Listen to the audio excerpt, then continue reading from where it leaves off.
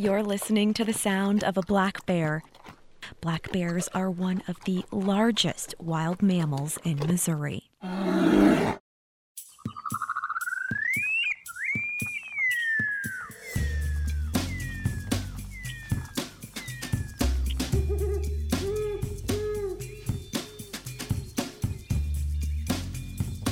Hey there, and welcome back to another episode of Nature Boost. I'm Jill Pritchard with the Missouri Department of Conservation.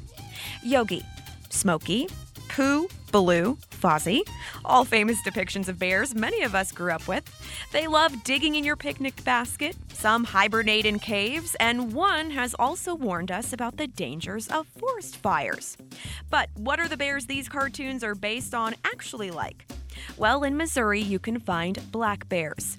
These generally non-aggressive mammals mainly reside in the southern part of the state, but their population is growing and expanding north. Growing up in mid-Missouri, I've never encountered a black bear, but that changed this year when I was invited along on a bear denning research trip with MDC's fur bearer biologist Laura Conley. And her den is basically a downed log, a really large log, and she has dug out underneath it, so there's a big space underneath it. In the late winter, Laura and her team track a sow or a female and her cubs in their den. They safely sedate the mother and take her measurements, her weight, hair samples, and other critical information that helps them learn more about the species. They also take down similar data on her cubs. Take a listen to our conversation following the experience. Wow. I just want to start off with wow. I'm here with fur bearer biologist Laura Conley. We just got done with this amazing bear denning in southern Missouri, and wow, I'm speechless. I really want to ask, does this ever get old to you? Like, does the awe wear off? No, it doesn't get old, that's for sure. With bears, there's always something new to learn. There's always something different that you'll see. This den that we did today was a litter of 3 cubs. We don't always see litters of 3 cubs, and so it never gets old. There's always new things, where they den, how they behave when we visit the den. There's a lot of times where we'll visit a bear year after year, and each year the bear behaves just a little bit differently in terms of, how they are when we approach the den, or how they created the den or picked the den and things like that. So there's never any part of it that gets old, and with bears there's just always something new to learn. What drew you to pursue a career in this area? So I was always interested in, a natural resources career, and as I went through college, I really liked wildlife management. The idea of doing research to inform management decisions was really interesting to me. I never envisioned myself working with bears, although I thought, hey, that would be the best career ever if I could do that. But I grew up in northern Illinois, no bears there. So it wasn't something where I said, oh, hey, this is a natural transition. I got my master's degree studying long-tailed weasels. So a teeny tiny carnivore in comparison.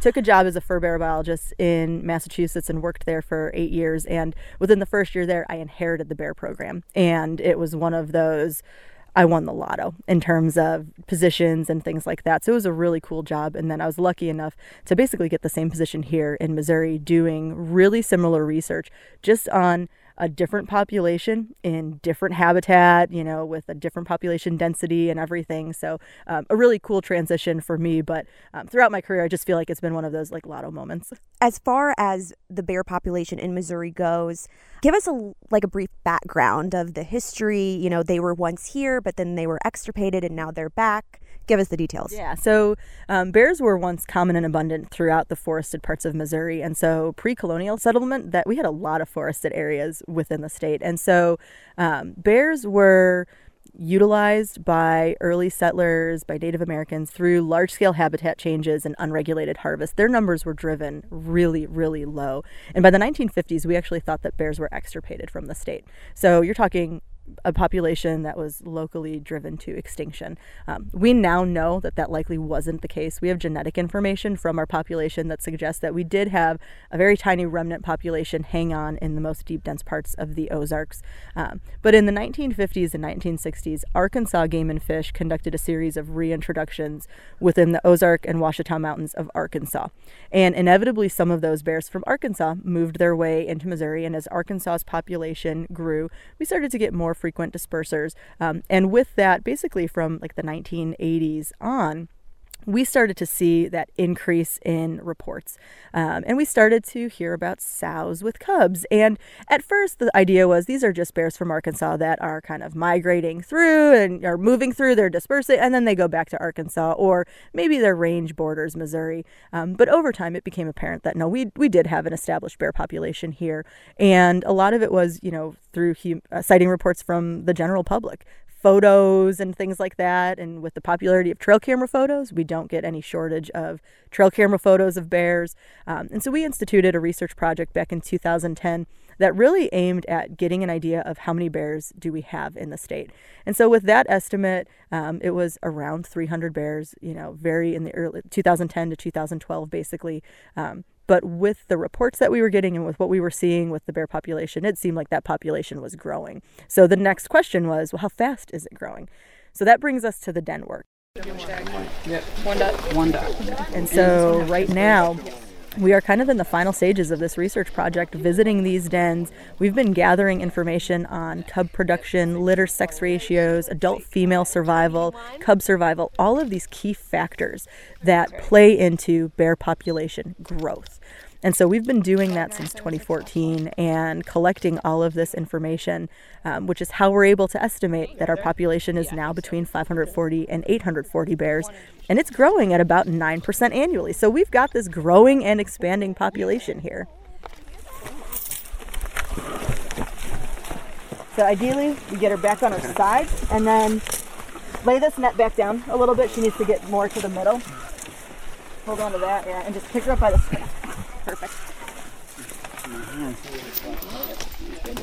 All right, Price is Right rules. Start throwing out weights.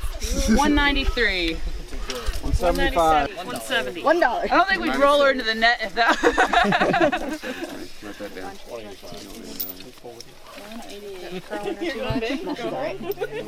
Ready? 88.6 kilograms. Still Mr. Yeah, it's in kilograms. It's fine. That's equal to 179.6.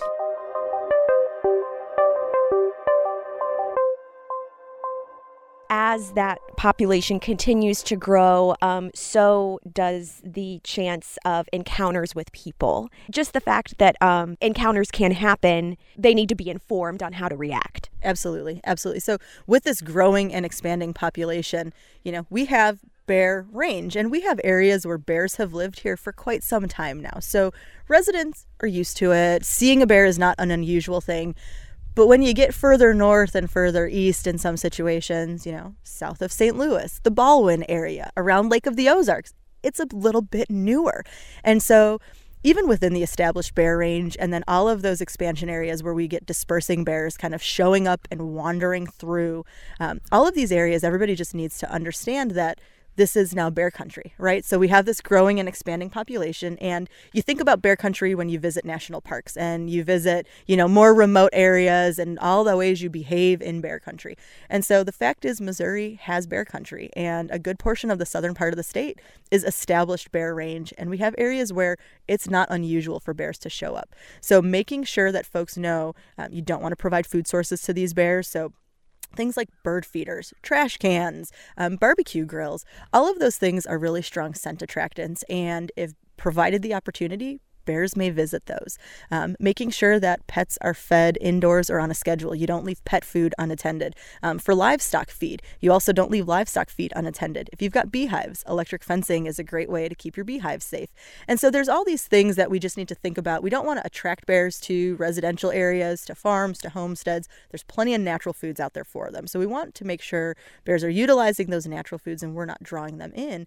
But then the other part of it too is recognizing that, when you're out in the woods, hiking, hunting, looking for mushrooms, any of it, there's always that chance that you might come across a bear. And so understanding that, value that sighting from a distance, give the bear an escape route. You can let the bear know that you're there, say, hey bear, put your hands up over your head. But enjoy that sighting from a distance. If a bear goes up a tree, that's its escape mechanism. Don't go under the tree and start taking pictures. And then if you're camping, just make sure you've got that clean camp. Don't store food in your tent. Store it in a bear-proof container or a locked vehicle, and make sure you're keeping that clean campsite. So if raccoons might be attracted to it, so would bears. And so just think about it from that sense. If a raccoon gets into your garbage can, it's a lot easier for a 200-pound bear to do it too. Absolutely. I'm curious, in your role, you probably hear a lot of myths about bears and common misconceptions. Do you want to talk about any of those that you'd like to clear up? Yeah, sure. There's a lot of stereotypes out there, I guess you would say, about bears. A lot of folks do think that they are dangerous animals. And the fact is, they're a wild animal. And you treat any wild animal with respect, regardless of if it's a 30-pound raccoon to a 200-pound bear to a deer even. So all of those wildlife should be appreciated from a distance. Providing food attractants to them just allows them to come into more close contact with people. And for bears, they can become habituated where they start to lose their fear of people. They start to seek out those types of food sources. Yeah, so we always use the old adage, a fed bear is a dead bear. And unfortunately, there's a lot of truth to that. So when bears are attracted to human-associated food sources, they may spend a lot more time around human habitation, around houses, around, residential areas. And sometimes those bears start to seek out those food sources, and they start to do that pretty heavily. And so when we have a bear that can't be deterred from that, unfortunately, those are the bears that need to be removed from the population. And so all of that's preventable, though. So if we don't provide them the food sources, we don't have bears going down that road behaviorally. So keeping that, those bear-aware tenants in mind, making sure that you're not providing those foods and enjoying those sightings from a distance is really just in everyone's best interest. Bears are a really important part of Missouri's biodiversity. And for a long time, they either weren't here, they were in really, really low numbers to the point where we didn't even realize they were here. And now they're back and they're increasing. And that's a testament to the stewardship of the land of Missourians and the fact that we have this ample habitat for them. And so all of that is a success story. All of that is a great thing to think about. And so while there may be human-wildlife conflicts with bears, human-bear conflicts where bears are getting into trash and things like that, there's a lot that we can do to make sure those things don't happen and they don't happen with increased frequency. Very well said. And right now we're kind of getting into the spring, and that's a big time when they're coming out of their dens and sightings of them will increase. But let's talk about what happens throughout the year. Yeah, absolutely. So right now we're at the den site, and so these bears are pretty much socked in until food becomes available. It's starting to get warm. They're going to start to become active, and they'll focus on green shoots that start to sprout, grasses as the early summer begins. By the time you get to midsummer, there's a lot of berries available, and they focus their diet a lot on berries and insect larvae. So they'll dig up ground nests, they'll dig up stumps looking for grubs and things like that. And when blackberries are ripened, they almost exclusively eat blackberries. They just basically hunker down in a patch and pick off those berries one by one. And then as the summer continues on, you get a shift in terms of the foods that are available. You start to get late summer fruits that come in. And then as we get closer to August and to the fall months, bears kind of switch gears. And so they enter this period where they are doing everything they can to fatten up for winter. So they are eating as many calories as they possibly can for as long as they possibly can. And they'll shift over to things like apples and cherries. And then once the hard mass comes in, they really focus on that. So you're talking about like acorns, other types of nuts that come down. And they will feed super heavily on that. And then basically denning is a trade-off. So when they start expending more energy looking for food than they're actually gaining from food, they have that adaptation to be able to go into the winter den where they're not going to be eating or drinking for the better part of, 4 to 6 months. And as far as that hibernation goes, a few things I thought were interesting is growing up, media and movies and cartoons taught us that bears hibernate in caves. And that's really not the case. Not always, at least. Here in Missouri, we do have plenty of caves available for them, and we do get bears that use caves or rock ledges or other types of karst topography. But we also have bears in brush piles and along down trees and at the root ball of a blowdown. And then we even get bears that basically just create a giant nest of leaves on the ground, and they'll just hunker down and sit there for the better part of the winter. And so there's a lot of variability to the types of dens that we see. Most of our bears don't reuse dens. We have a couple that will reuse dens with some frequency, but for the most part, it's unpredictable as to what they're going to den in. One bear may den in a cave one year and a brush pile the next year, and then maybe sitting out in the open the year after that. So it's just, there's a lot of variability there. And as far as hibernation goes, again, growing up, we thought, oh, they're asleep for the whole period. But, it's not like that. They wake up. They do, yeah. So bears aren't really true hibernators. Their body temperature doesn't go super low. They do go through a lot of physiological changes, though. So their system basically switches to a low metabolism, and they are living off of the fat stores that they have created because they're not eating during those winter months. And so during that period when they're in the den, their body's basically a recycling system. It's using up energy and recycling everything. They're not making waste while they're in the den, but they're also not taking in any calories while they're in the den. And so they are a little bit different, though, from other species that are true hibernators, because bears can be aroused at any time. When we walk up to these dens, a lot of times they're looking at us and they know we're coming. Now, on really cold mornings, yeah, we might find them a little bit more lethargic. When you think about some of the children's book, the bear snores on and everything like that, that's more of a myth. That's not really the case. When we get there, these bears can up and move at any time. They just choose to stick with their den. Laura Conley, fur bear biologist with MDC, thank you so much for an incredible experience today. Really appreciate it. No problem. Glad it worked out. As Laura mentioned, Missouri's black bear population is growing and expanding. Missouri is home to around 540 to 840 black bears. Through these den checks and during bear trapping in the summer months, biologists like Laura are able to gain insight on bear movement patterns, their habitat preferences, population densities, and their annual life cycle. Missouri's bear population is a part of a larger number of several thousand bears distributed throughout areas of Missouri, Arkansas, and Oklahoma. Bears don't know what a state boundary is. It's a wonderful conservation story that black bear numbers are rebounding in the state. Last summer, MDC even asked for public input on a proposed highly regulated black bear hunting season. The earliest a season could occur is in the fall of 2021. I want to thank MDC's fur bear biologist Laura Conley for allowing me to tag along with her and her team during a den research check they performed earlier this year. It was an experience I still think about daily. For more information on Missouri's black bears or on being bear aware, visit MissouriConservation.org. This is Jill Pritchard with the Missouri Department of Conservation, urging you to get your daily dose of the outdoors.